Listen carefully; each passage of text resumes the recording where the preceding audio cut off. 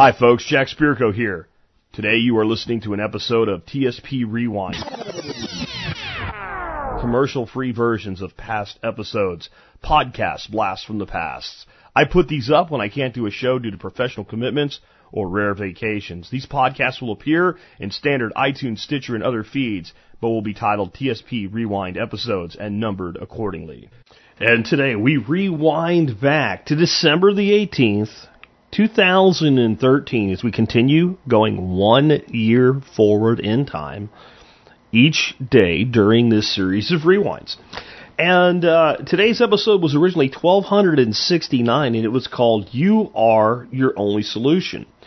This is one of those episodes, again, it is like I try to pick stuff for rewinds that are kind of timeless, and also to put me out there a little bit, saying, like, here's what's coming, here's what's going to happen, so that you can, well, does he know what he's talking about or not? What's his batting average? You know, if you bat 750, you're better than any other batter in the game if we're talking baseball. I think we can do better than that in the world of projecting where we're going, because much like yesterday, this episode had a lot to do with looking where we had been and then using that to determine where we're going. You know, I said many, many, many years ago, long before this original episode in 2013, we don't study history, right, to learn from the mistakes of the past so that we do not repeat them. It's a lie that we tell kids to get them to read their book because it sounds good. No, we study history because some dumbass is going to repeat the mistakes of the history, and they are going to do it, and they're going to use the latest technology when they do it, so it's actually going to be worse. That's why we study history, because it's going to happen again. But the reason it's going to happen again, one way or another, and like, what do the historians say? It doesn't always repeat, but it often rhymes, is because of pattern. And if we look at pattern of past, we see the pattern laid out for going to the future, because it's amazing. If you ever start to really study history, and this was a period of time when I did this episode, we were doing the history segments, kind of missed those at times, where we do the year that was the episode. But the more you dig into the history of the past, the more you see everything's the same. It's the same but different, man, in the words of Tommy Chong, right? It really is. Like, you go back and you study Roman history or Grecian history, right? And then you realize a lot of these things that we think of as new ideas are not new ideas. Do you know, I was just watching a thing with my wife about the Bible, Acts to Revelation. It's kind of a blend of the Bible itself and then historical archaeology. It's really, really interesting. Even if you're not a person of the book, right? Like, it's the archaeology, and it's really, really interesting. And the stories and the things that are there that actually match the time in history and what's going on. Really, really interesting.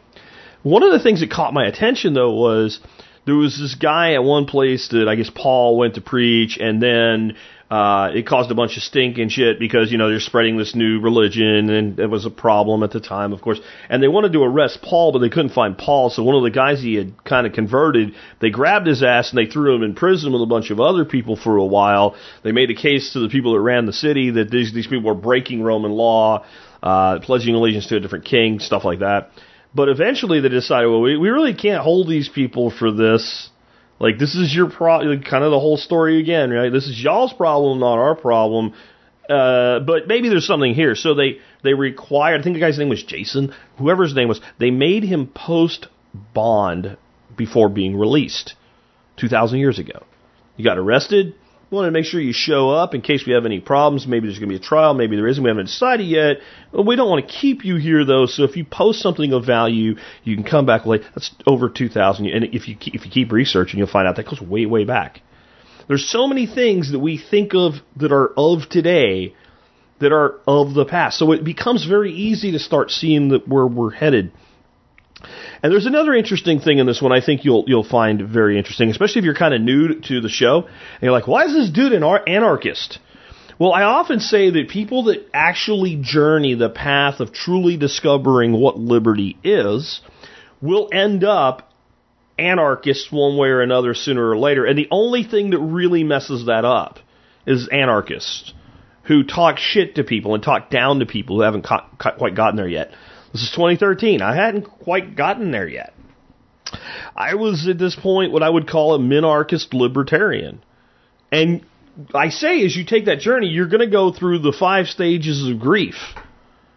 And when as you begin to do that, right, you go from denial, oh, this can't be true, to anger, right? Denial, anger. And then eventually we enter a stage called bargaining. And different people actually take those 5 stages of grief and they put bargaining at the 3rd or 4th. They flip them back and forth. And I think there's a reason there's a disagreement. I mean, there's the original thesis on it, and that's set in stone. But I think there's a reason that like psychologists actually disagree about it and will change it in their own materials. And it's because we get to this point and it's anger and then, depression and bargaining, right? Kind of in that progression. Or, anger and then bargaining and then depression. And I think the reason is because the bargaining stage, often you get to depression and you go back to bargaining, or you're in bargaining and you go back to anger so you kind of get caught in this trap along those 5 stages. Bargaining kind of overlaps both of those. And eventually you get to acceptance. And one of the main reasons that people don't become anarchists, voluntarists, call it what you will, pure libertarian, if that works better for you, okay, is because they keep getting pushed into the anger stage by their fellow liberty-minded people who have made the full journey all the way to anarchism, who keep talking shit to them and saying stuff like, so you just want to leave a little bit of the cancer in. It's not that the statement's wrong, it's that you're being a dick when you say it, and you actually make the person's journey take longer. In this episode, you will hear me stuck a little bit in the bargaining stage, making the complete case for anarchism and then going, yeah, but I'm still an anarchist. Saying things like, I'm completely okay with the state. If somebody steals from you, the state throwing you in a cage for it because, you stole. There's actually a victim. Part of me still feels that way, but not at a philosophical level. I look at it this way. This is what we have. I don't want it, but we have it. So when, for instance, one of my relatives worked for a while, he's a sheriff's deputy, but he worked with FBI Joint Task Force, and they were working human trafficking and specifically focused on the human trafficking of children. Okay, so what I think you deserve, if you are a pedophile, or I don't care if you're not actually a pedophile, if you are willingly and choosing to actively obtain children and give them to pedophiles, both you and the pedophile should be hung by your fingers. I know you think toes, but wait, I'm going somewhere with this. It'll hurt more the way I'm going to do it. And you should be strung up by your thumbs and very slowly lowered into the largest wood chipper we have, so you can make that wonderful sound and spew out on the other side. That's what should happen to you. But we don't have that option. So if you end up in federal prison or state prison for doing so, I don't care for you. I don't care for the system that does it because of its propensity for error. I know there's a lot, and because of its propensity to put people into a cage that don't belong there, but I accept the reality. If you end up there, and that's you, I have no sympathy for you because in my world, your life would have been ended in a very horrible way. Yeah? See how that works? So I am now moved to this pure philosophical anarchist level. And I think what you'll hear in this is not really so much bargaining. What you'll hear is trying to rationalize what I just said with the reality, this is no matter what, they'll never fix this. We can't rely on them to fix this. And everything they do poorly and wastefully. And you'll never fix it by voting, and you'll never fix it by change. But yet you'll hear me quote the Constitution and what it means.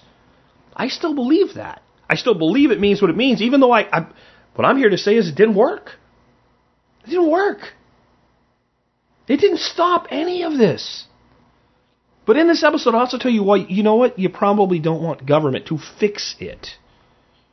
Because what that means to them is way different than it means to you. This episode is another one of those that's really powerful. And I want you to think about some things as we go in through. This is where I introduced the destitute, drunken, dope-addicted Uncle Sam that lives on your couch, that keeps asking for money, and thinking you can fix that problem by giving him more money, or any money at all, right? But you'll also hear me talk about how people are so easily manipulated and pissed off by rounding errors. And I'm going to talk about something that went on right around this time. We found out that congressmen were able to spend $100,000 each for oil portraits of them for like the National Archives or to be hung on the wall of the Capitol or whatever. And how outraged people were and how it was like so ridiculous. So ridiculous. You'll hear me say in this, at the same time I'm talking about that in this episode, the U.S. owed more money at that time than had ever existed in the world. Or owed more money at that time than had ever existed in the world. Here, I say also, there's no fixing this, there's no paying it back, there's no reducing it, it's not going to happen. And I just want to point something out before we go ahead and drop back into that episode. At the time of this episode, the United States national debt stood somewhere between $17 and $18 trillion. And we were still talking about how we could reduce that debt and we could fix the deficit and blah, blah, blah, blah, blah, blah, blah. Here we sit 9 years later. National debt today, right now, $31 trillion. How's that working out for you?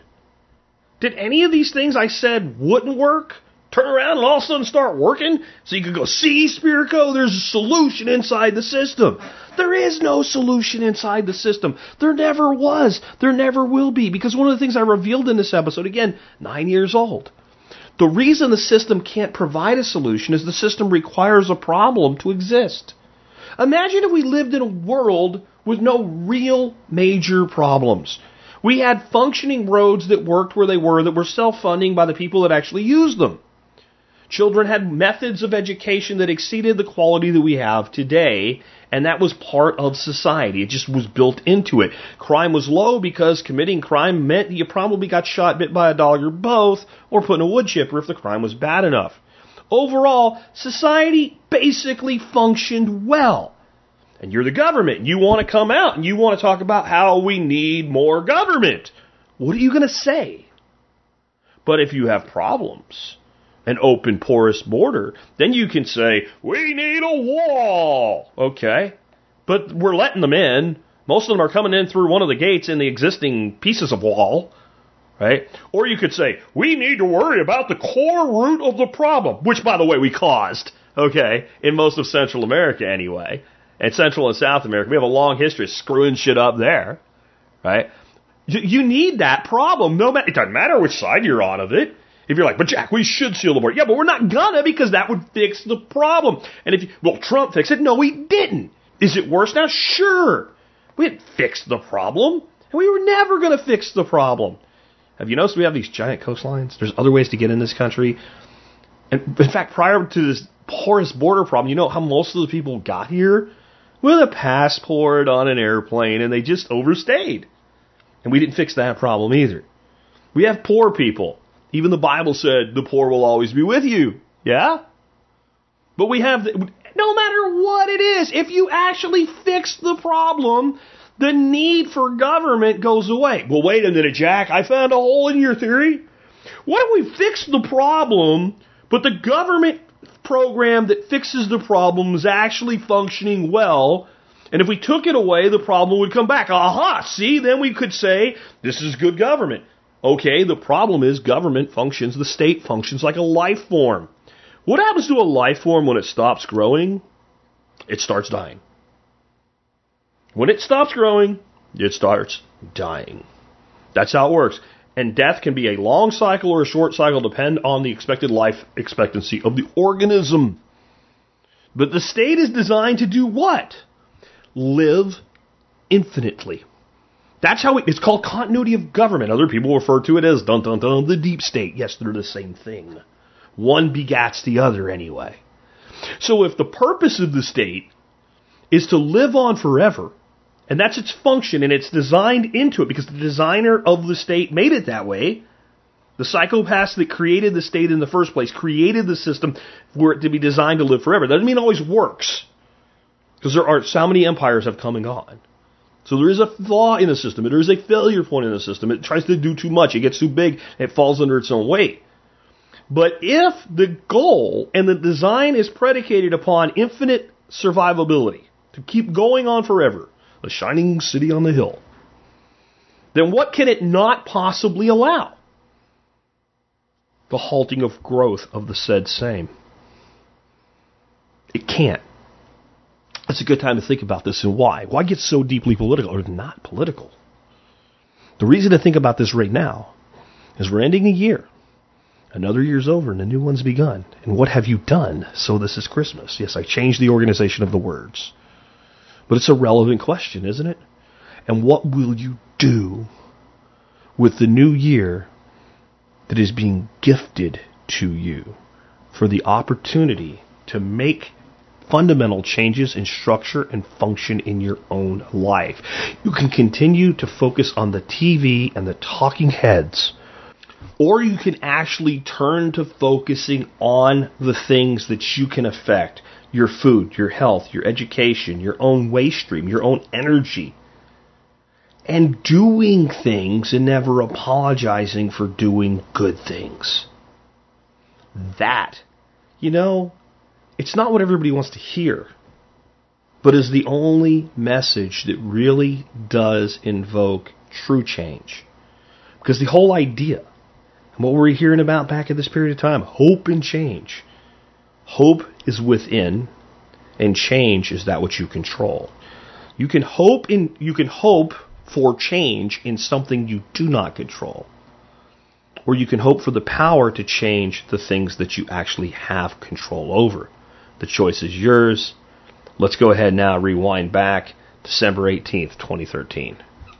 The first thing I want to start out with today is the biggest problem I see in prepping is that most preppers are preparing for a disaster. Preparing for one day when a disaster strikes. I don't think that's in of a problem of itself, but it's the complete and total ignoring of the disaster that you're sitting in right now. Many of the things that we're dealing with today were foretold 10 years, 20 years ago, that this would be the way things are. And this is what I'm talking about when I say things like this very long event horizon of a decline of society. Because you're still in your house, because many of us still have swimming pools, because the roads are still largely open, because the cities are not completely burning to the ground, because it doesn't look like Mad Max, we all think, well, one day it's coming. It's here. You're standing in it. The disaster is upon you. Yes, it is. You live in a society now where your Constitution has been literally flushed down the toilet. They might as well take it right out of the glass case that everybody goes and sits in front of and might as well genuflect the way they act towards it and flush it down the toilet, because it doesn't mean shit anymore. It doesn't mean a damn thing anymore. The government does whatever it wants to do completely regardless of what the Constitution actually says. They'll pay lip service to it, but they just pay lip service as they wiggle around each and every word, and we're told, well, it doesn't really mean that. Oh, it's a living document subject to the interpretation of the people reading it at the time they're reading it. I really don't think they put that in there.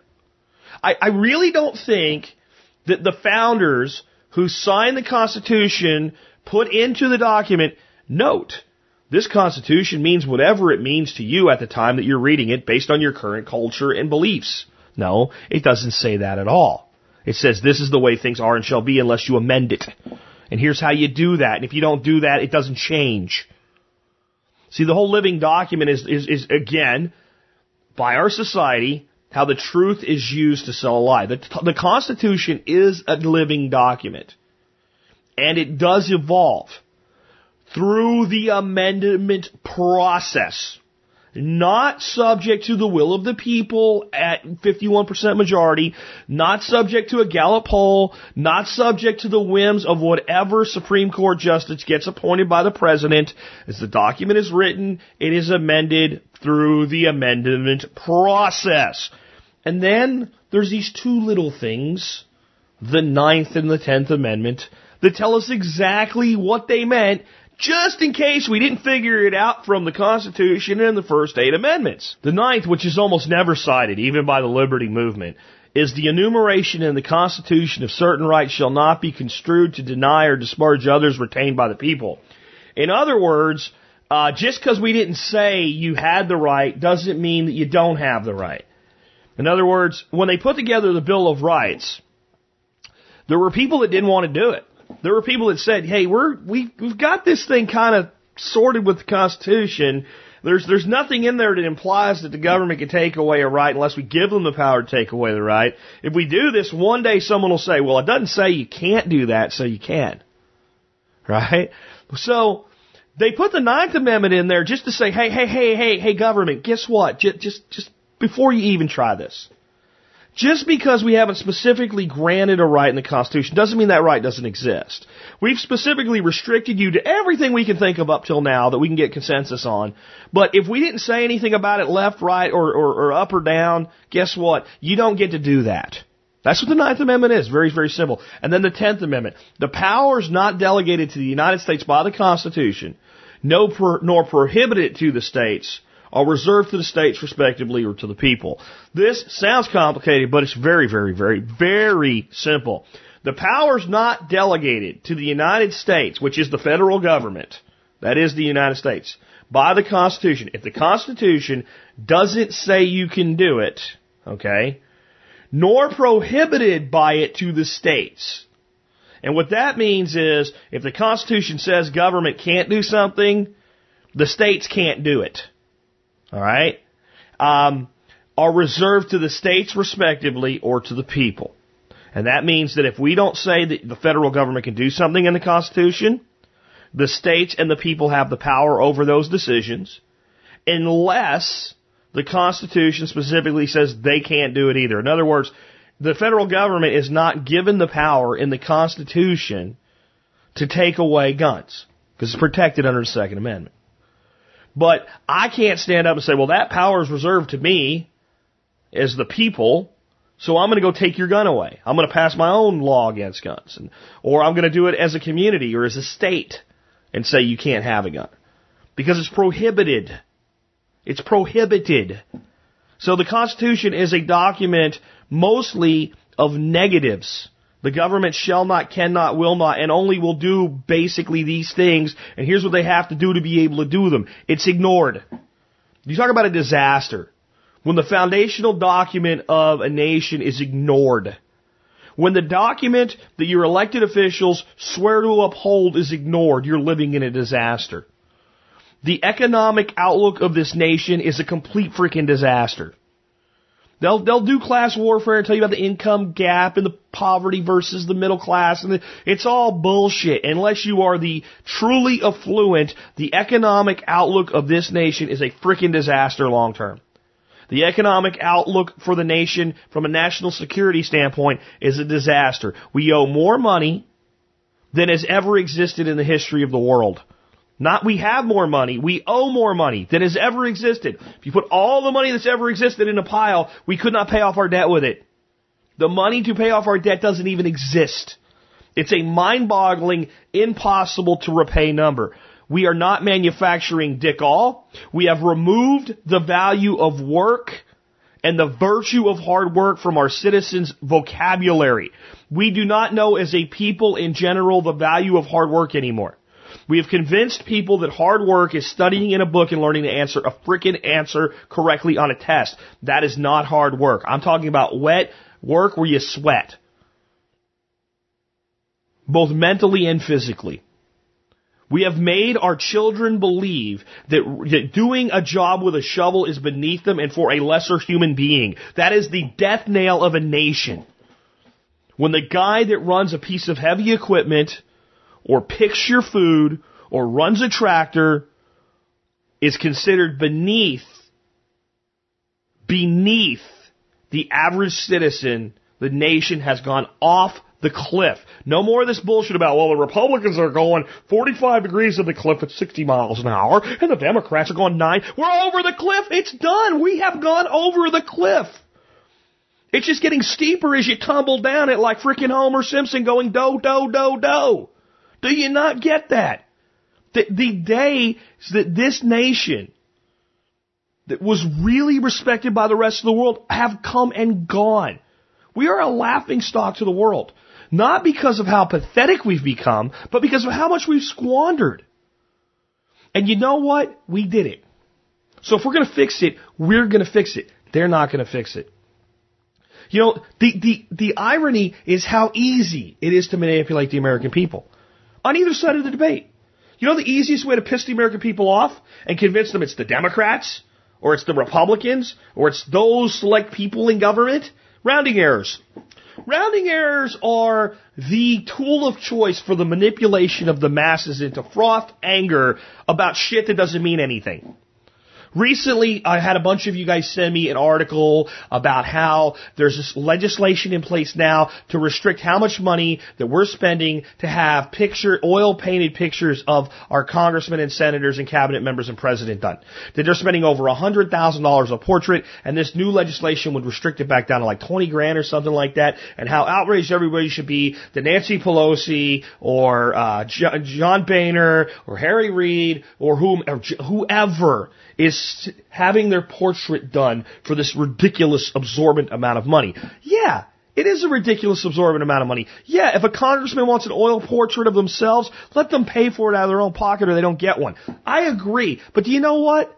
The piddly amount of money in comparison to a deficit of $1.7 trillion, this is like a dumb parent who catches their kid committing some kind of a crime, and the kid points to another kid who tied a knot in a girl's hair, and the parent runs over and worries about the other sibling that tied a knot in Susie's hair. Well, Johnny snitched, but Johnny was out freaking cooking meth in the basement. When you worry about that, you're taking your eye off of what, and you're not going to fix the other thing anyway. But God, don't be so easily led. It's like the American people have become like the bull with the ring in his nose. And whenever you get too close to figuring out what's going on, they just grab that ring and drag you over and pull it till your nose hurts. And then you get pissed off like a bull. You start stomping your feet and attacking a TV screen of people that don't give a shit how much you're mad as long as you watch the screen. Let me tell you why the government not only won't and can't, and will never fix our problems. I'll tell you, they can't. They're not capable of fixing the problem. Because the entire apparatus of government revolves around the need for government to exist, which revolves around the need for problems to exist. You're asking a government whose very existence is dependent upon your need for them to fix things so that you no longer need them. A government solution must, by its very definition, be temporary and require a greater solution in the future to further propagate government. Every person in government is afraid of losing their job. Every single person in government fears losing their job because they've got it better than anybody else out there doing the equivalent job, save maybe the military. It's about the only place anymore where a government employee is not better off than a civilian employee. The civilian employee doing like private security work or contractor work is definitely better off than a sergeant in the Army. There's no doubt about that. But in every other place, especially at the federal level, man, you got it made once you're in. I got furloughed for 3 weeks during the shutdown. Oh, shut up. You also got all your back pay for not working. And some of you were sent to work to keep people out of national parks when they were shut down. That made sense. It's nonsense. It's nonsense that the government could ever fix the problems. And I'll tell you what, you wouldn't want them to if they could. And I'll tell you what, I know you're like, what? If you could have a government that was legitimately and totally honest about what they did and didn't covert with Monsanto and Conagra and Bayer and Pfizer and Merck and Chase, it would be better, but you still don't want them to be your solution. You still don't want them to be your solution because you'll never get the solution you want. You'll get the solution that the largest majority of people agreed to, and it's never going to be what you want. The government should exist solely for the purpose of protecting individual rights, both from other individuals and from majorities. That is the sole purpose of government, should be the protection of rights, and nothing more. So, yes, I'm okay from a minarchist point of view. If you steal from somebody, that there is a public sector component of government that says, you stole, we're going to go and we're going to make sure that you actually did steal, and we're going to hand down a consequence to that. That's fine. But if you didn't steal anything, we don't need government. Until my fist impacts your nose, there's been no crime. It's a metaphor. There's other ways I can harm you other than that. But that's it. Now, there's people that say, we need roads and schools. And here's what I think. I do not believe we need government for roads and schools. I certainly wouldn't believe that government is more likely, you're more likely to make a case for me with roads than schools. The thing about roads that makes them different is if I build a road that goes from one city to another, it's almost inconceivable that I actually own all of the property in between there. And it's almost inconceivable that I should. So when you look at roads and infrastructures, and you look at just a resources component to them, having 3 roads that go to the same place that are 10 feet apart from each other and all run by different people doesn't make a lot of logistical or resource sense. Roads, to me, are about travel and movement of a people, and I can understand the desire to make all roads usable by all individuals on one form or another, in one shape or another. And I think that our solution to that is that most people that use roads use a car, and if you tax gas, which is a consumption tax, not a production tax, which I still don't like, but it's so much better than a production tax, then we could have roads. And because I'm willing to accept the fact that the system isn't going to change overnight anyway, I'll just give anybody that says the government has to build roads, I'll just give it to you. Fine, build roads. Build roads, build bridges, build overpasses, build tunnels. Take the money that you're stealing from the American people and put it into our infrastructure and make it the best world-class infrastructure in the world. Stop doing all this other bullshit you don't need to be doing. But that ain't going to happen. That isn't going to happen. What you have to understand, but fine, right? But I would take that deal. Schools, there's no need for government to run schools. None at all.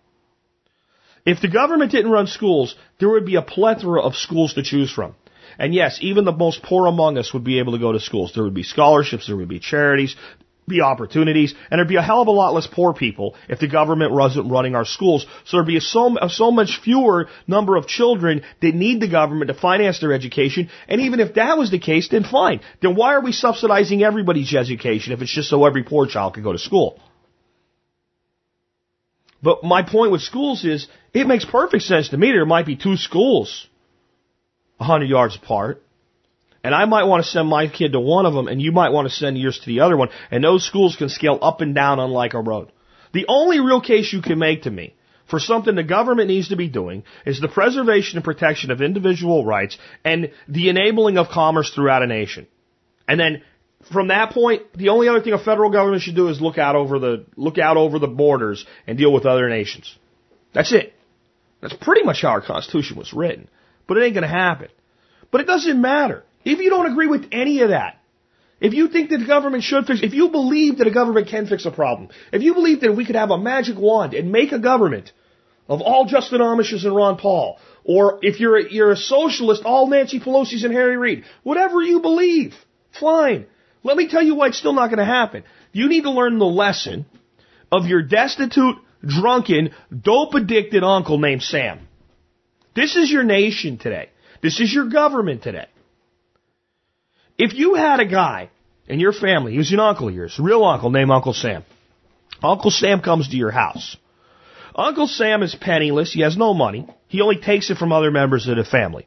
That's the only way he gets any money. He's never done a damn thing. In fact, he's done some good things in his life, but his good days are behind him. He used to be successful, but he's just burned out. He got on dope, and he got on alcohol, and he's out doping and drinking every night to the point where he's totally penniless, and now he's subsisting off of other people. But when he gets money from your Uncle Steve, he gives it to your cousin Phil and says he's doing something valuable. Right? So he keeps a little bit for his dope habit, but he gives a little bit to your cousin Steve. And when you need, he mediates within the family. That's the one function he performs. He redistributes the family's wealth. It takes a piece every time he does it. That's how he's surviving. He's sleeping on your couch. He kicks your dog. He eats all your food. He doesn't clean up after himself. And eventually his reckless behavior sets your house on fire.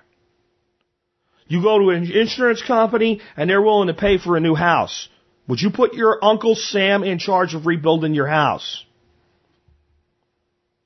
When you ask the government you currently have to fix the problems, that's what you're doing.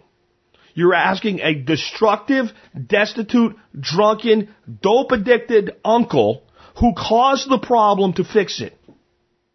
And you're actually expecting that it'll be okay, it'll work out. No, it won't. No, it won't. Uncle Sam needs to go to rehab. And he needs to work his own way through there. And until he does, he's not to be trusted. Sounds like government. At least the one we have right now. Even if you don't agree with my quote-unquote extreme minarchist view. Right? And for some of you, I'm not extreme enough. The fact that a state could exist is horrible. Hey, look, we'll go to anarchism after we get to libertarianism. How about that? How about we get in the car and just let that go? Again, it doesn't matter. It doesn't matter. You would never put that guy in charge of fixing the problem. Now, you might have a sense of justice. Well, he did it, so he should fix it. You might feel that way, but you still wouldn't trust him to do so. The truth is, you are your only answer. You are your only answer. There's nothing that's going to fix any of the misery, the unhappiness, the problems, the inequity, the lack of having things that you want, the poverty you're experiencing, whether it's monetary or spiritual or community poverty, or it's just emotional poverty. Whatever you're missing in your life, you are the only one that's going to fix it. Whatever makes you angry, you are the only one that's going to fix it. And all of this crap about we're going to just do it on our own from a standpoint of let's just make government smaller, let's make it go away, let's get rid of these programs, let's cut people off. Do you know what we're doing? We're being very stupid with that attitude. If somebody came to me and said, Jack, you can push a button that will lead to a long series of government retractions shutting down over time and becoming very, very, very, very small. Maybe not even as small as you want it, sir, but much, much smaller than it is today. It'll take 20 years, but it's a guarantee that if all you do is push this button, this government will start unwinding. And at that point, the people of this nation will either have to realize the gift that they've been given and be good stewards of it, or if they're going to screw it up again, it's up to them. They're going to have to take the opportunity or squander it yet again. Would you push that button? Beep! Immediately. But if you said, Jack, you can push a button, and 80% of the government will be eliminated tomorrow morning, I would never push that button. Because if we did it by tomorrow morning, you would see death and destruction and mayhem and misery like you've never experienced before in your life. We have to decouple. And we have to fight for every step of decoupling along the way. But those that just say, well, let's just do it. Even the concept of let's just start taking these programs apart, disassembling them, throw them away. This country's not ready for it. We're weak. We're fat. We're lazy. We're out of shape. We are drug addicted ourselves, both illegal and legal drugs. We're eating a terrible diet.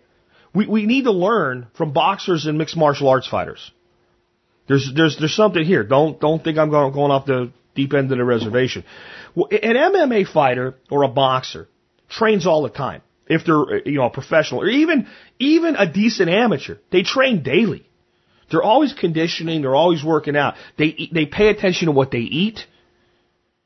They pay attention to how they think. They're ready to fight every day. But when they're going to fight someone that's as tougher than they are in a match, they go through a training camp. And it's when I've looked up anywhere from some people 2 weeks that are really already in great shape to as long as 6 months in between fights. They study their opponent. They increase their conditioning. They watch their weight. They adjust their diet. They see how they respond. They push to lift more. They push to run faster. They push for more strength, more explosions. And then and only then they climb into the ring and they face their opponent. Many people in our nation today are wanting to climb in the ring with the government just from a standpoint of disassembling the monstrosity that needs to be disassembled. And you haven't even jumped rope once. You're completely out of shape. And I don't just mean physically. I mean from a standpoint of your responsibility for yourself and your own needs. There are people calling for this that don't realize they're as dependent on government as the person on food stamps. They just don't understand how they're dependent on government. Well, I have my own business. Well, what do? Well, I do this. And it turns out that they're a supplier to a government contracting agency. They never even begin to think, well, what would happen if this contract Lockheed has was rescinded? I'm not saying that it shouldn't be. I'm just saying, the guy calling for it hasn't thought about it. Well, then the supplier that I'm supplying, that's their main customer, and then I wouldn't have any, I'd have to go out and find business while everybody else that was already in this business is now short on business, and they don't even realize it. There's no diversity, there's no redundancy, there's no resiliency, and the same person that's doing that, that's working hard, that's done a good job, has no savings. Even though they're self-employed, they're still quote-unquote living paycheck to paycheck. We have so much of that. There's no training that's been done. We haven't learned how to think, to act, to be, to do. We've forgotten these things. And this is the important thing to understand. You can be saying, well, I'm already off grid, Jack. I'm beyond you. I'm producing 70% of my own food or more, and I could be okay without the 30% that I take as a luxury for a long damn time. I don't need that much money, and I have a lot of it saved up. I've got gold and silver, I've got guns and ammo, I've got beans and bandits, I've got it all. I don't need it. The problem is that unlike the MMA fighter or the boxer that can train individually, the nation is not one individual. It's 300 million plus individuals. And if you think that anywhere from sea to shining sea, you're truly going to be safe, stable, secure, and happy, while the majority of Americans are not, you are only fooling yourself. So when I say that we are out of shape, that we haven't trained, that we're not ready for the fight, I am then not talking about this community, or even the larger prepper, libertarian, anarchist community, or even the larger still community of at least constitutional conservative values. Especially the people with the conservative values that understand that's their value. They don't get the right to impose them on others. I'm talking about all of us. The vast majority of us. All the people that you just want to write off that you think aren't necessary. You have no idea how important it is that they get into shape too, but they're not going to do it just yet. So that leaves you and you alone to start training, to get ready for the fight, to be an example. You know, it is kind of like you're working on your arm curls and you're building up your biceps and your chest muscles, and you got little bitty bird legs. You ever see like a guy that works out in the gym like that? He's so just in front of the mirror, and I'm going to be tough. I'm walking around, and if the guy wears shorts, you look at him and go, you look top heavy like a friggin' weeble, dude. I could just shove you over, like, what do you call it, when I'm punching back things or whatever. Like an upside down bowling pin.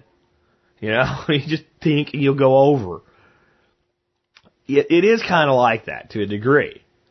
Because no matter how well you train for this battle, you know, another person that's part of the body that is the nation is eating ho-hos and ding-dongs and Lay's potato chips and living on food stamps and all the things that make us unhealthy and taking Prozac or whatever it is. And watching garbage on TV, feeding themselves the most toxic chemicals, the most toxic food, and the most toxic information possible. Because that's what the system's putting out. Again, think about this. The system you're asking to fix the problems is giving you the most toxic information, the most divisive information you can get, the most toxic food, the most abundantly overused pharmaceutical toxins of all times.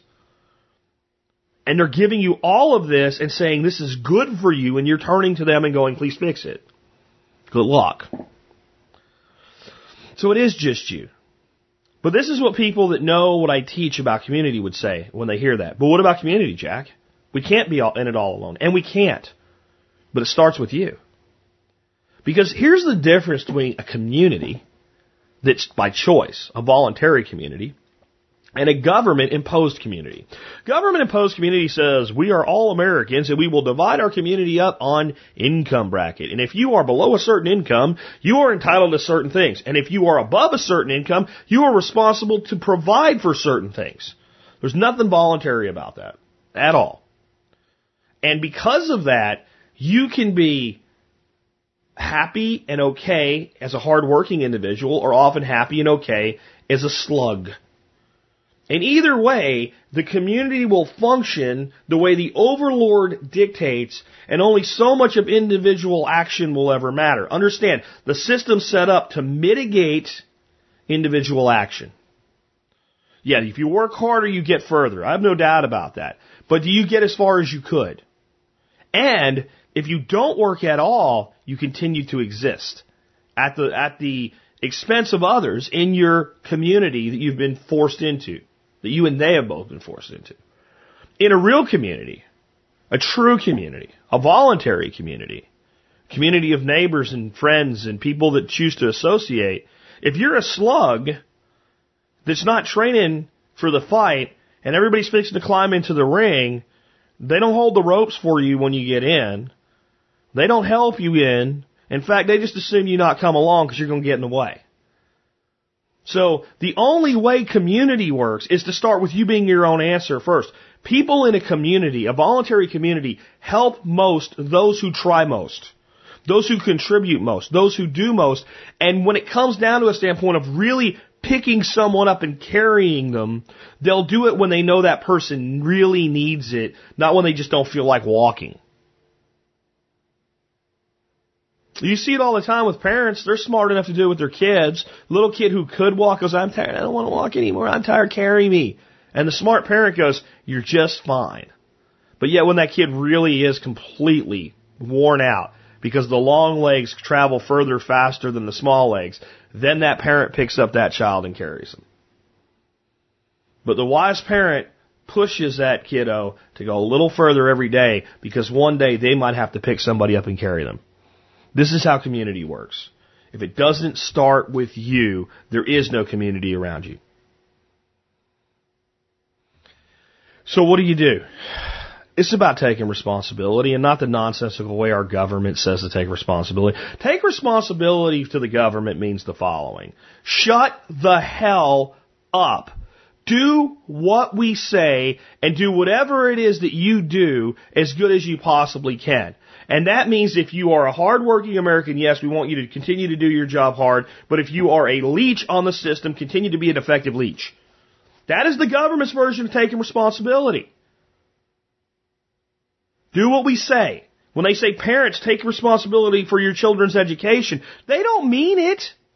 That would mean, hey, sit down, son. We're going to go over some things and learn some stuff. No, that means that when your kid comes home with bullshit from school that tells them something, reinforce the bullshit and make sure they do what they're told by the school.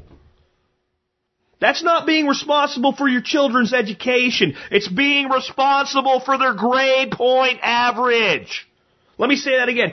Doing exactly what the school says and only what the school says and making your kids do their homework, etc., is not being responsible for their education. It's being responsible for their grade point average. Sorry, my blood boils about that one. It really does. It's about taking responsibility, first for yourself, and then for your children and your family and your community. But first for yourself. You cannot take responsibility for anybody else, no matter how much you love and care about them, no matter how much you want good things for them. You cannot take responsibility for them if you're not yet responsible for yourself. It's not selfish, it's selfless. Anyway, first thing, take responsibility for your food. Stop the bullshit about I can't afford to eat healthy. You can afford to eat healthier. Wherever you are in the spectrum, if you're not making a conscious effort for your own health in your own food supply, you could be doing better. You may not be doing the best. You may not be all permaculture, locavore, organic, perfect food. I understand that, but you could be doing more. 99% of Americans could be easily, without spending any more money, eating healthier. With an E-R, got it? Eat healthier. Take responsibility. Grow something of your own. I'm in an apartment. Grow herbs in a pot on your frickin' patio. Find a place you can grow something. Grow some of your own food and have a goal to get somewhere where you can do at least some of it at a little bit more of a level. But take responsibility for your food, including storing food. Listen, we're going to get to a point where we're going to have to stand or kneel. I've said that before. We are going to, as a people, with our government, we will have to either stand in the face of their tyranny and say, you will not go any further. You have gone as far as we as a people are willing to allow you to go. There shall be no more. Or we will have to kneel and accept yet more infringement. And we will get to a critical point where once we go over it, we are into total, complete tyranny. No longer a velvet glove soft tyranny, but a hard, metal-fisted, right-in-the-ass tyranny. That's where we're headed. And we will get to that point and we will have to stand. And if you cannot feed yourself when that day comes, you will kneel, no matter how much it sickens you. And if it is your children that will starve, you will kneel faster. So we must, as a people, take responsibility for our own food. But until others do, you must do for yourself. You must take responsibility for your health. Food is a part of that, yes, but get off your ass. If you work a job where you sit in a chair for 8 hours a day, at least once every 30 minutes, just stand the hell up. Park your car in the back of the parking lot instead of the front of the parking lot. You know what? The one thing that sucks in the summer is having a hot car. Most of the trees and little shade spots you can find in a parking lot are as far away as possible, at least the ones that are available. Park there so you can take a long walk in the afternoon but not have your car blazing hot. Stack functions. When lunchtime comes, don't go sit in the cafeteria. Go somewhere. Take a walk. You don't need an hour. You don't even need a half hour to eat. Go do something. Some people say, well, I work physically hard at work. Take a walk anyway. It'll be better for you than sitting around. If you work with people who are fully indoctrinated to the system and you spend your lunch hour with them, you are spending 5 hours a week furthering your own indoctrination. Go somewhere. Do something. Do something meaningful. Drive to a nearby mall and walk around the mall. Sure, it's full of consumerism, but just get your mind out of where you're at for that period of time. Do something physical. That's part of your health. Take a walk 3 or 4 times a week. Go to a park. I don't care where you go. Walk. It's one of the best things you can do for your health. Never take a medication that your doctor recommends for you without first asking the question, and when am I going to get off of this medication? When will I stop taking this medication? And when they say never, really think about it before you start taking it. Always try diets and lifestyle adjustments. The next time you have tension headaches, save some money so you have the money so you can't whine and tell me you can't do it. And when you're dealing with migraines, instead of taking drugs, go get a massage twice a week for a few weeks. It's a lot better therapy. But the government should pay for that. No, they shouldn't. You should. You should. It's your headache. It's your lifestyle generating that headache. Try a different solution. Fund it yourself. Take responsibility for your own health. Exercise and eat well, whatever that means for you. I've gone on enough in my career about why I think paleo is the way to be. But I'll tell you what, just about anything that pays attention to what you're putting in your mouth and avoids processed foods is 1,000 times better than a typical American diet. Take responsibility for your education. Before even your children's, take responsibility for your education. How can you teach what you don't know? Stop being told what you need to know. Stop being told what you need to learn. Ask your own questions and find your own answers. This is magical invention. It's new. It's only been around for a little while. It's called frickin' the internet. And there is information available on demand for any question that you have. Not necessarily every time you look for it you'll find all the answers, but you'll get some understanding of your questions. Instead, what we do is we sit around and we're told what our questions are. That's how you program somebody, folks. What do most Americans do? throughout their day as far as how they're educated. And understand, education is not just school. It's all information that's put into your mind, processed, retained, and used to deduce further information. Can we redefine education that way right now? All information taken into your mind, processed, and used to deduce additional information and to understand and interpret additional information. That's what education really is. So you might learn how to carve, and then when you carve a different type of wood, you feel that it's different, so you use what you already know to interpret this new way this wood particularly carves, and you adapt to carving a harder or softer piece of wood. Right? That's education. So, education is all the information that goes into your brain and is processed to make decisions and deduce other information. Somebody quote that for me, please. Put that somewhere.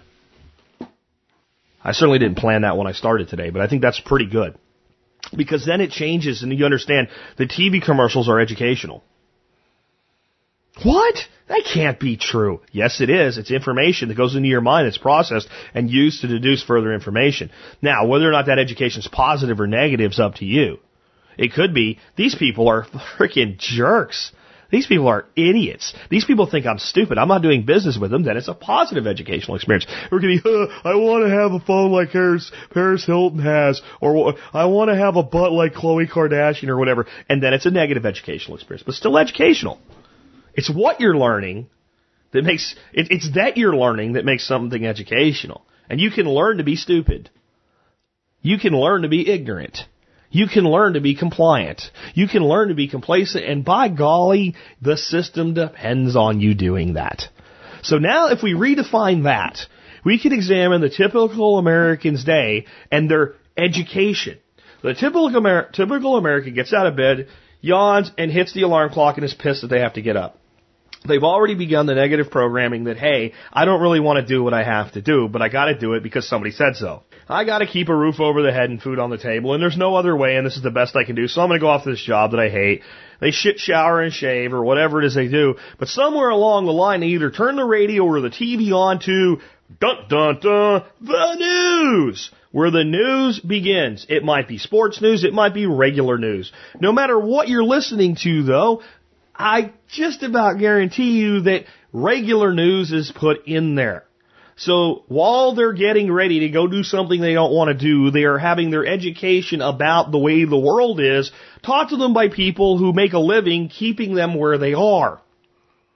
Those pieces of news tell you this is what question you have, and here is the answer to that question from one or another point of view. Left or right.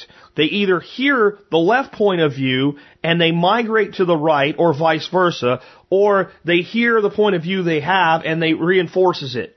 But either way, the liberal listening to the conservative Fox News, which I think is far from conservative, but for many liberals it seems that way, actually has their liberalism reinforced. Right? The conservative that's listening to MSNBC, for whatever reason, is having their conservative, in fact, that's why they're listening to it. The people that listen to stuff they disagree with do so solely for the purpose of reinforcing that the other side is wrong. So that's their education. Then they get in their car, as I call it their mobile metal coffin, they fire it up and they convince themselves, this is the best car that I can afford. And either it means I'm shit or it means I'm the shit. It's either, it's a jalopy and that means my life sucks and one day maybe it won't suck, but the guy next to me that has the car I want, he's a jerk. So that's part of their education. Or they're like, I have a Mercedes because it's the funnest automobile available. And this means that I am superior and better, even though I am also going to a place that sucks that I hate. So that's part of their educational experience. And they get in their car, and unless they're listening to some crazy maniac like me, they turn on dun-dun-dun AM or FM radio, which is either music and they're jamming as they're going down the road trying to escape through reality, which has some therapeutic value in it, as long as the music's not reinforcing the same bullshit, which much of it does today. But even on those stations, at the top of the hour, we'd like to tell you the traffic. Your life sucks. You're on the road and your life sucks because you're going to be stuck at this interchange. You might be late for work and your boss will punch you in the face when you get there. Or the traffic sucks. You're on your way home to see your kids. You won't be seeing them when you promised them because your life sucks. There's that. And then there's, in the news today, you know, Barack Obama said this, and so said that, and so did, or they tune in to talk radio.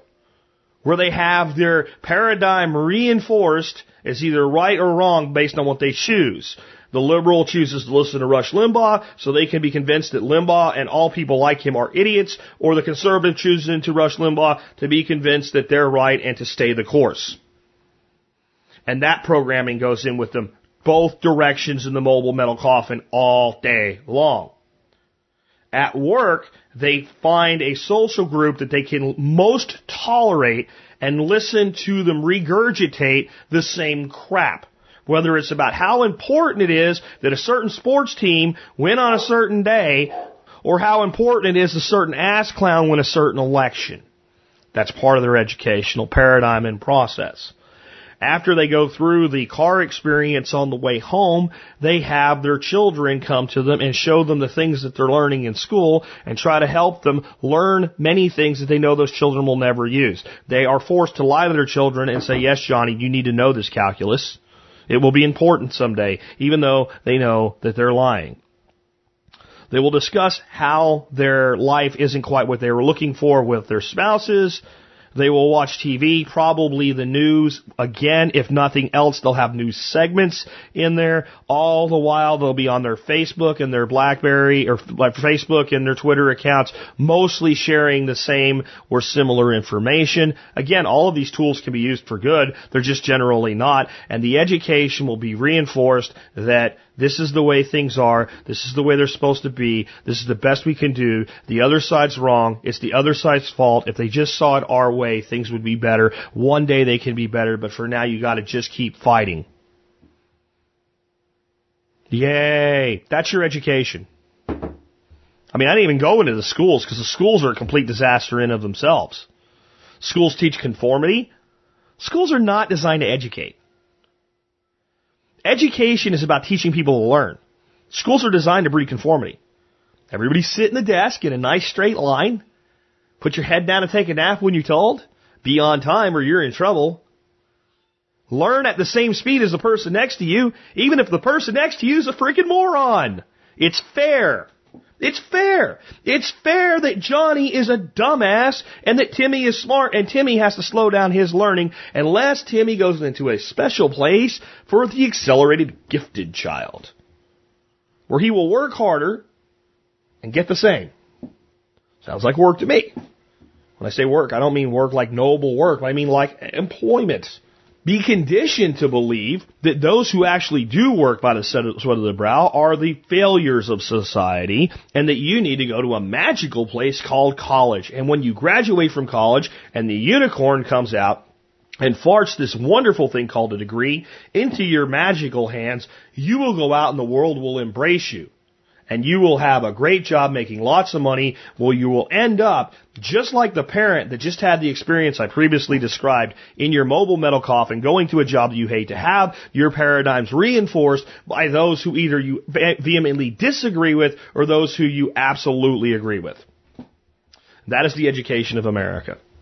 And that is the education that is not in our school system. That is the ongoing, continuous education of society that is put in place specifically to program society into compliance. And the only way to break the cycle is not to turn it all off and look away the other direction. It's to simply start asking, what do I really want to know? What do I really want to know? What do I want to know how to do? What do I want to know how to be? Why am I told this, but yet I don't believe it? Instead of just listening to the direct opposition to it, research it, investigate it, determine for yourself, what would I do if I was in charge? And gee, I'm not, but I am in charge of me, so I'll do it for myself. When I say take responsibility for your own education, that's how deep I'm going. Don't believe anything anybody says, including me. When I say something and you don't agree with me, fine. You can waste your energy trying to convince me that I am wrong when I have found a way to live my life that makes me freaking fantastic, out of my head, slap myself silly happy, and think that's going to work. Or you can say, since I don't agree with Jack about this, this is what it means to me. If you're going to spend your days trying to convince me that I'm wrong about the things that have made my life wonderful, you are wasting my time and yours. And that's why I'm not going to pay attention. Because I don't control you, but I control me. But if you're going to spend your time figuring out, I agree, I disagree, I disagree, why I mean all that for myself, and this is how I'll live my life because this is how I feel, then you might just become shit over your brains happy too. You might be angry at what other people are doing in your nation or to your other people in your community at times, but you might actually be able to get in the frickin' ring and do something about it. You might be able to come out swinging instead of being out of shape or feeling completely disempowered. And you'll also know at times, that's not my fight.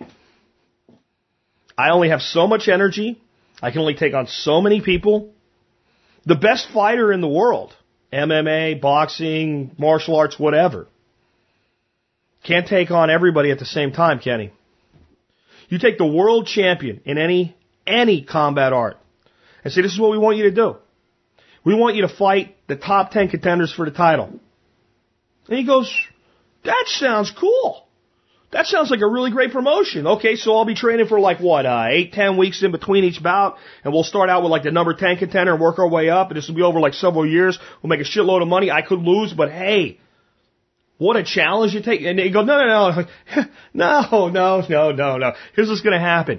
You're going to get in the ring, and the 10 contenders are going to all fight you, and if they win, they all become the champion and you lose. If you try to fight too many battles, even noble fights, that's what you're doing. You can't win that way. You have to pick your battles and pick your fights. And if you are picking battles, and you are picking fights, and you are doing well in them for yourself and for others, you'll realize that it's okay to say, I can't do it all. Most people instead feel like they should do it all and end up doing nothing. And they walk around with tremendous guilt. The guilt turns to anger, and the anger turns to blame. Fight your battle first for yourself. Your own sanity, your own health, your own education. And then fight for your family. And then fight for the members of your immediate neighborhood that want to be fought for. And ignore those that are not ready yet. And fight for the community that forms around you, because one will. That's not necessarily based on just geographic proximity. And if you've done all of that, and you still have left something to give, then pick another battle. But fight those battles first. It will do more. It will do more than making 10,000 phone calls in the next election cycle to get your ass clown elected. It will do a lot more. I think we need to take responsibility for our own waste. And not in the hippie, yippee, we're destroying the earth way, but we are. But if you're going to say we don't need government to fix our problems,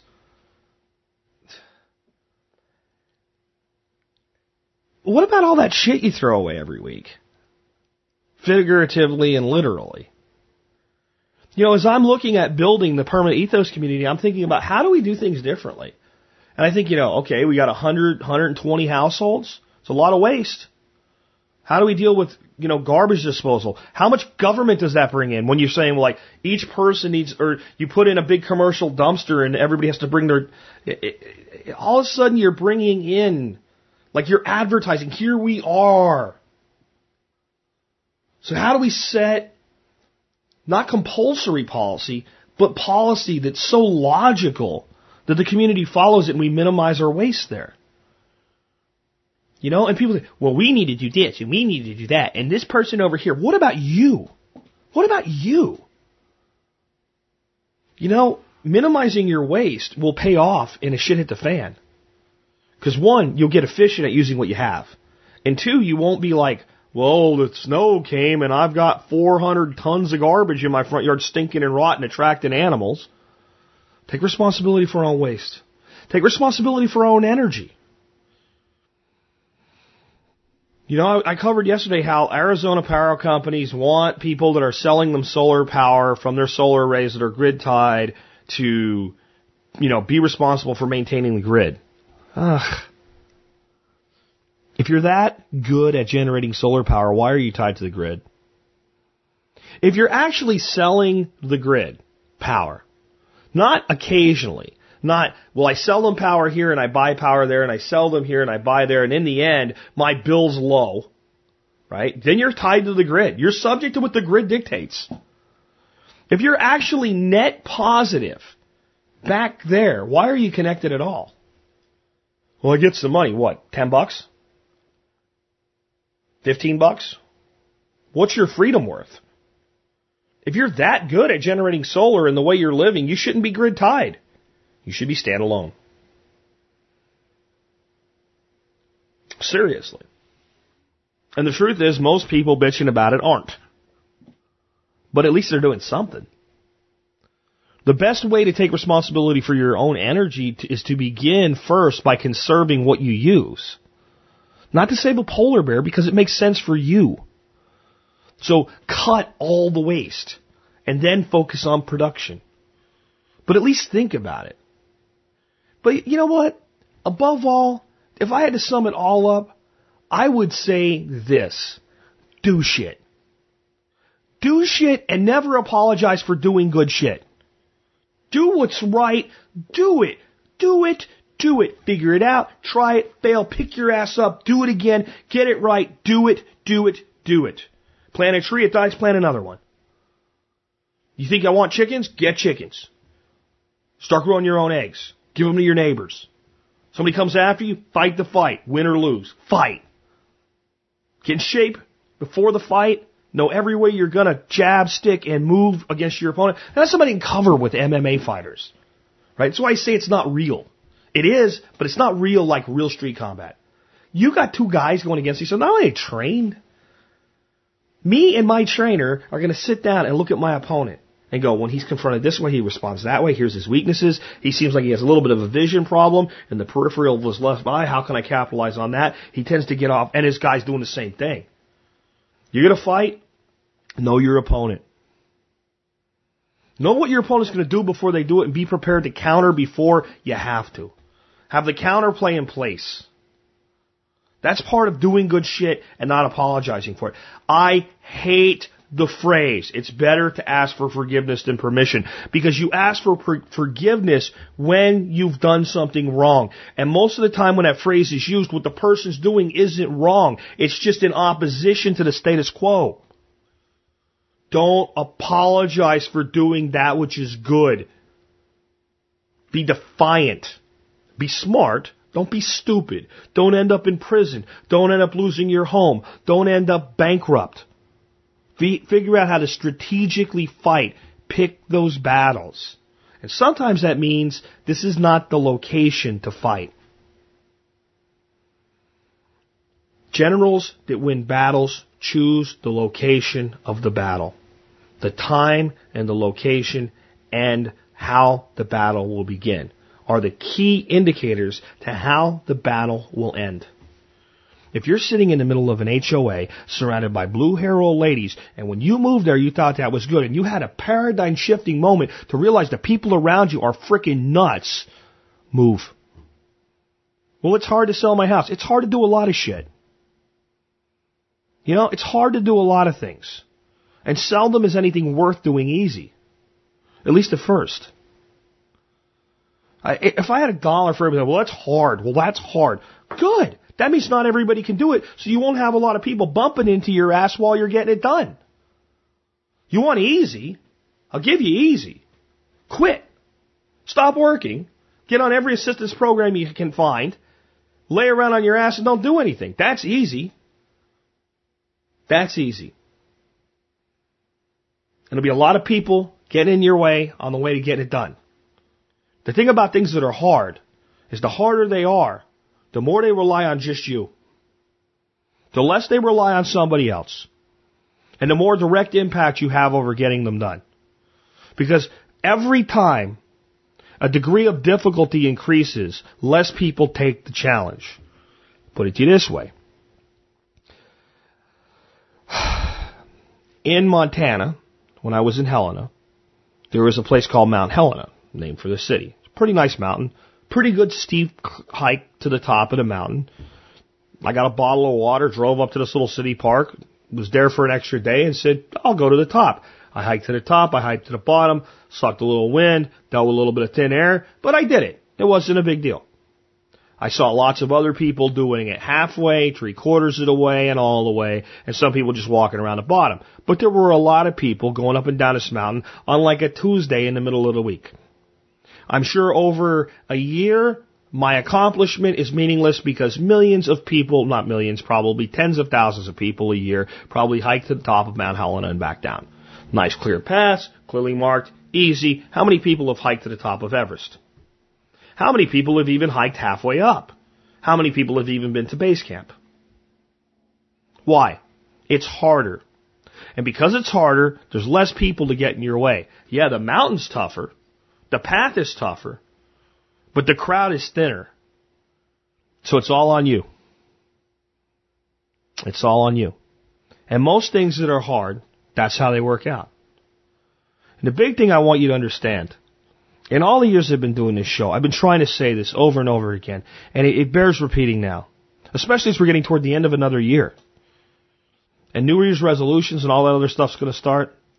Act because you want to, not due to fear. Build a better life because it's what you want, not because you're afraid that your way of life is in jeopardy. It is. If you're coasting along the way most Americans are, if you're out of shape the way most of Americans are, and I don't mean just physically, I mean emotionally, spiritually, financially, if you're your life is extremely in jeopardy of it just staying the way it is and being okay. And 20 years from now, having the same stuff you have or more, it's totally in jeopardy. That's still not why you should act. There'll be a shitload of unhealthy, unhappy people with you in that boat, coasting along, making do somehow 20 years from now. If you stay there, don't act in fear. Act because you want something more. Fear is a short-term motivator. If I make you afraid enough, you might run faster than you ever had before and get away from a predator. But if that pursuit lasts too long, you will either reach a point of fatigue or adrenaline will push you to a point where you can't function anymore. That high can only last so long out of fear. And once the fear subsides, the action will cease. So you'll run away from the predator, but once you get up on top of something where you know the predator can't get you, you'll stop. Hopefully then you'll think, well, how do I get down? But if you don't have to get down, you're out of a pit, let's say, you go back to life in general. And you have to. Because if you stay motivated by fear, it's stress and it will kill you. The biggest killer in the world is not guns or even cars, it's stress. And you can stress any being, any entity, any life form, you can stress it to death.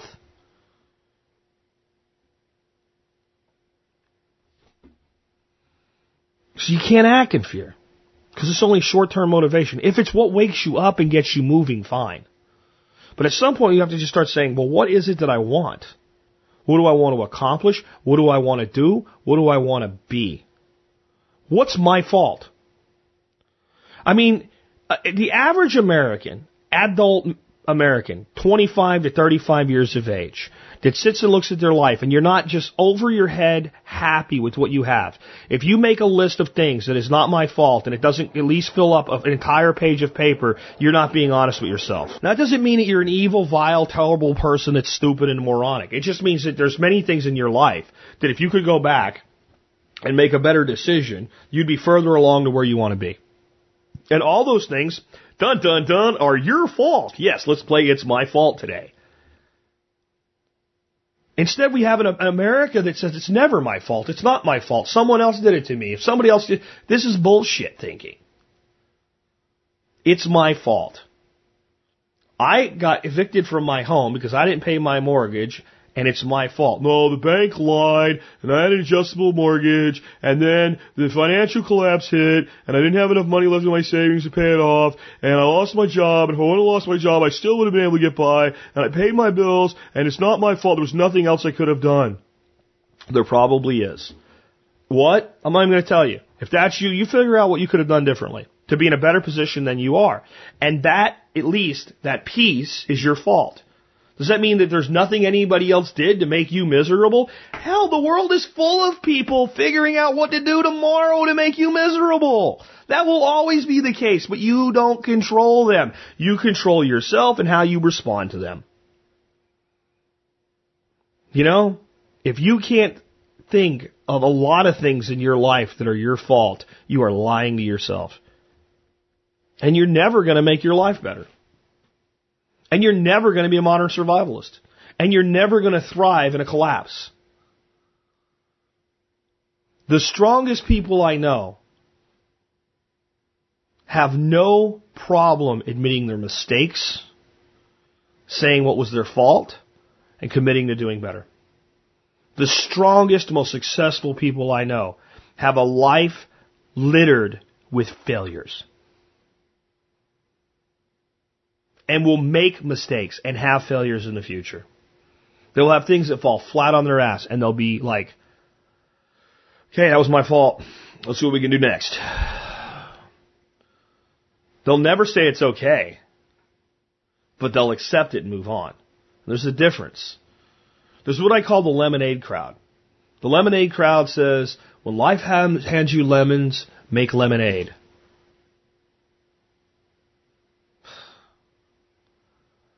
First, it predisposes there's something wrong with lemons.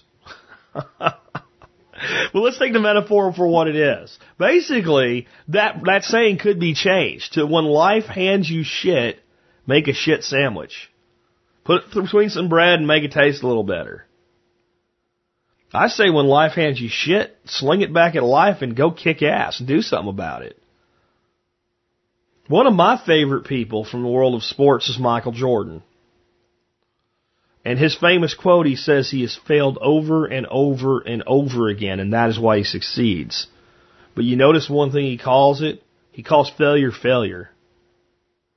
He doesn't call it mistakes. He calls it failure. He calls it what it is, a failure. I failed. That means it's not okay, but it's going to be okay. So do good shit and never apologize for it. Act because you want to, not due to fear. If you think I'm ranting today, sorry. Sometimes we need to stop and we need to really think about this. If you feel like I'm yelling at you today, well, I'm not, but I might be. If I said some things today that really pissed you off, again, first of all, don't believe me. Investigate for yourself and decide based on what you find out, what you really believe for yourself. But I'll tell you what pisses a person off. If a person, let's say they're an athlete, and they're doing something, a pitcher is making a mistake in their pitching that's making them vulnerable, and because of that, they're getting a lot more hits than they should be and a lot less strikes than they should. And a coach tells them they're doing it wrong. And says, this is what you're doing. This is where your mistake lies. If they're not open to the coaching, it makes them very upset if they know the coach is right but don't want to accept it. That makes them very upset. So if anything I said to you really stuck you today, maybe it's that foot is not in the right position when you're letting go of the ball. Or maybe it is, and you just haven't figured out how to leverage it. So you need to make the adjustment for yourself, even if what I said that pissed you off isn't necessarily what you need to change, but you need to make other adjustments around it to make that pivot point work for you. Whatever it is, if I really irked you today, there's some work to be done there. And you can't take it personally because I don't know you. And when I did today's show, I wasn't thinking of any single individual. So if you've ever had an email exchange with me or a comment exchange with me and you think that this show's about you, lose your ego, man, because I don't have anybody in mind today, especially when I'm being hard on people, other than myself. Everything I said today applies to me. Everything I said today applies to me. Even all the things I'm doing well today, I could do better. And it's my job to keep trying to do better. And at least know that it can be done and accept that. Everything that I said about having your attitude reinforced by people who agree or disagree with you and actually seeking out those things so that you can just reinforce it rather than actually dig deep applies to me. because I'm a human being. There's no cure for these problems. There's only treatment. There's only treatment to live the best, most fulfilling life you can, and be as resilient as you can, and be as dynamic as you can, and be as engaging as you can, and live for as much liberty as you can. That's all there is. And with that, this has been Jack Spirko with another edition of the Survival Podcast, helping you figure out how to live that better life if times get tough, or even if they don't.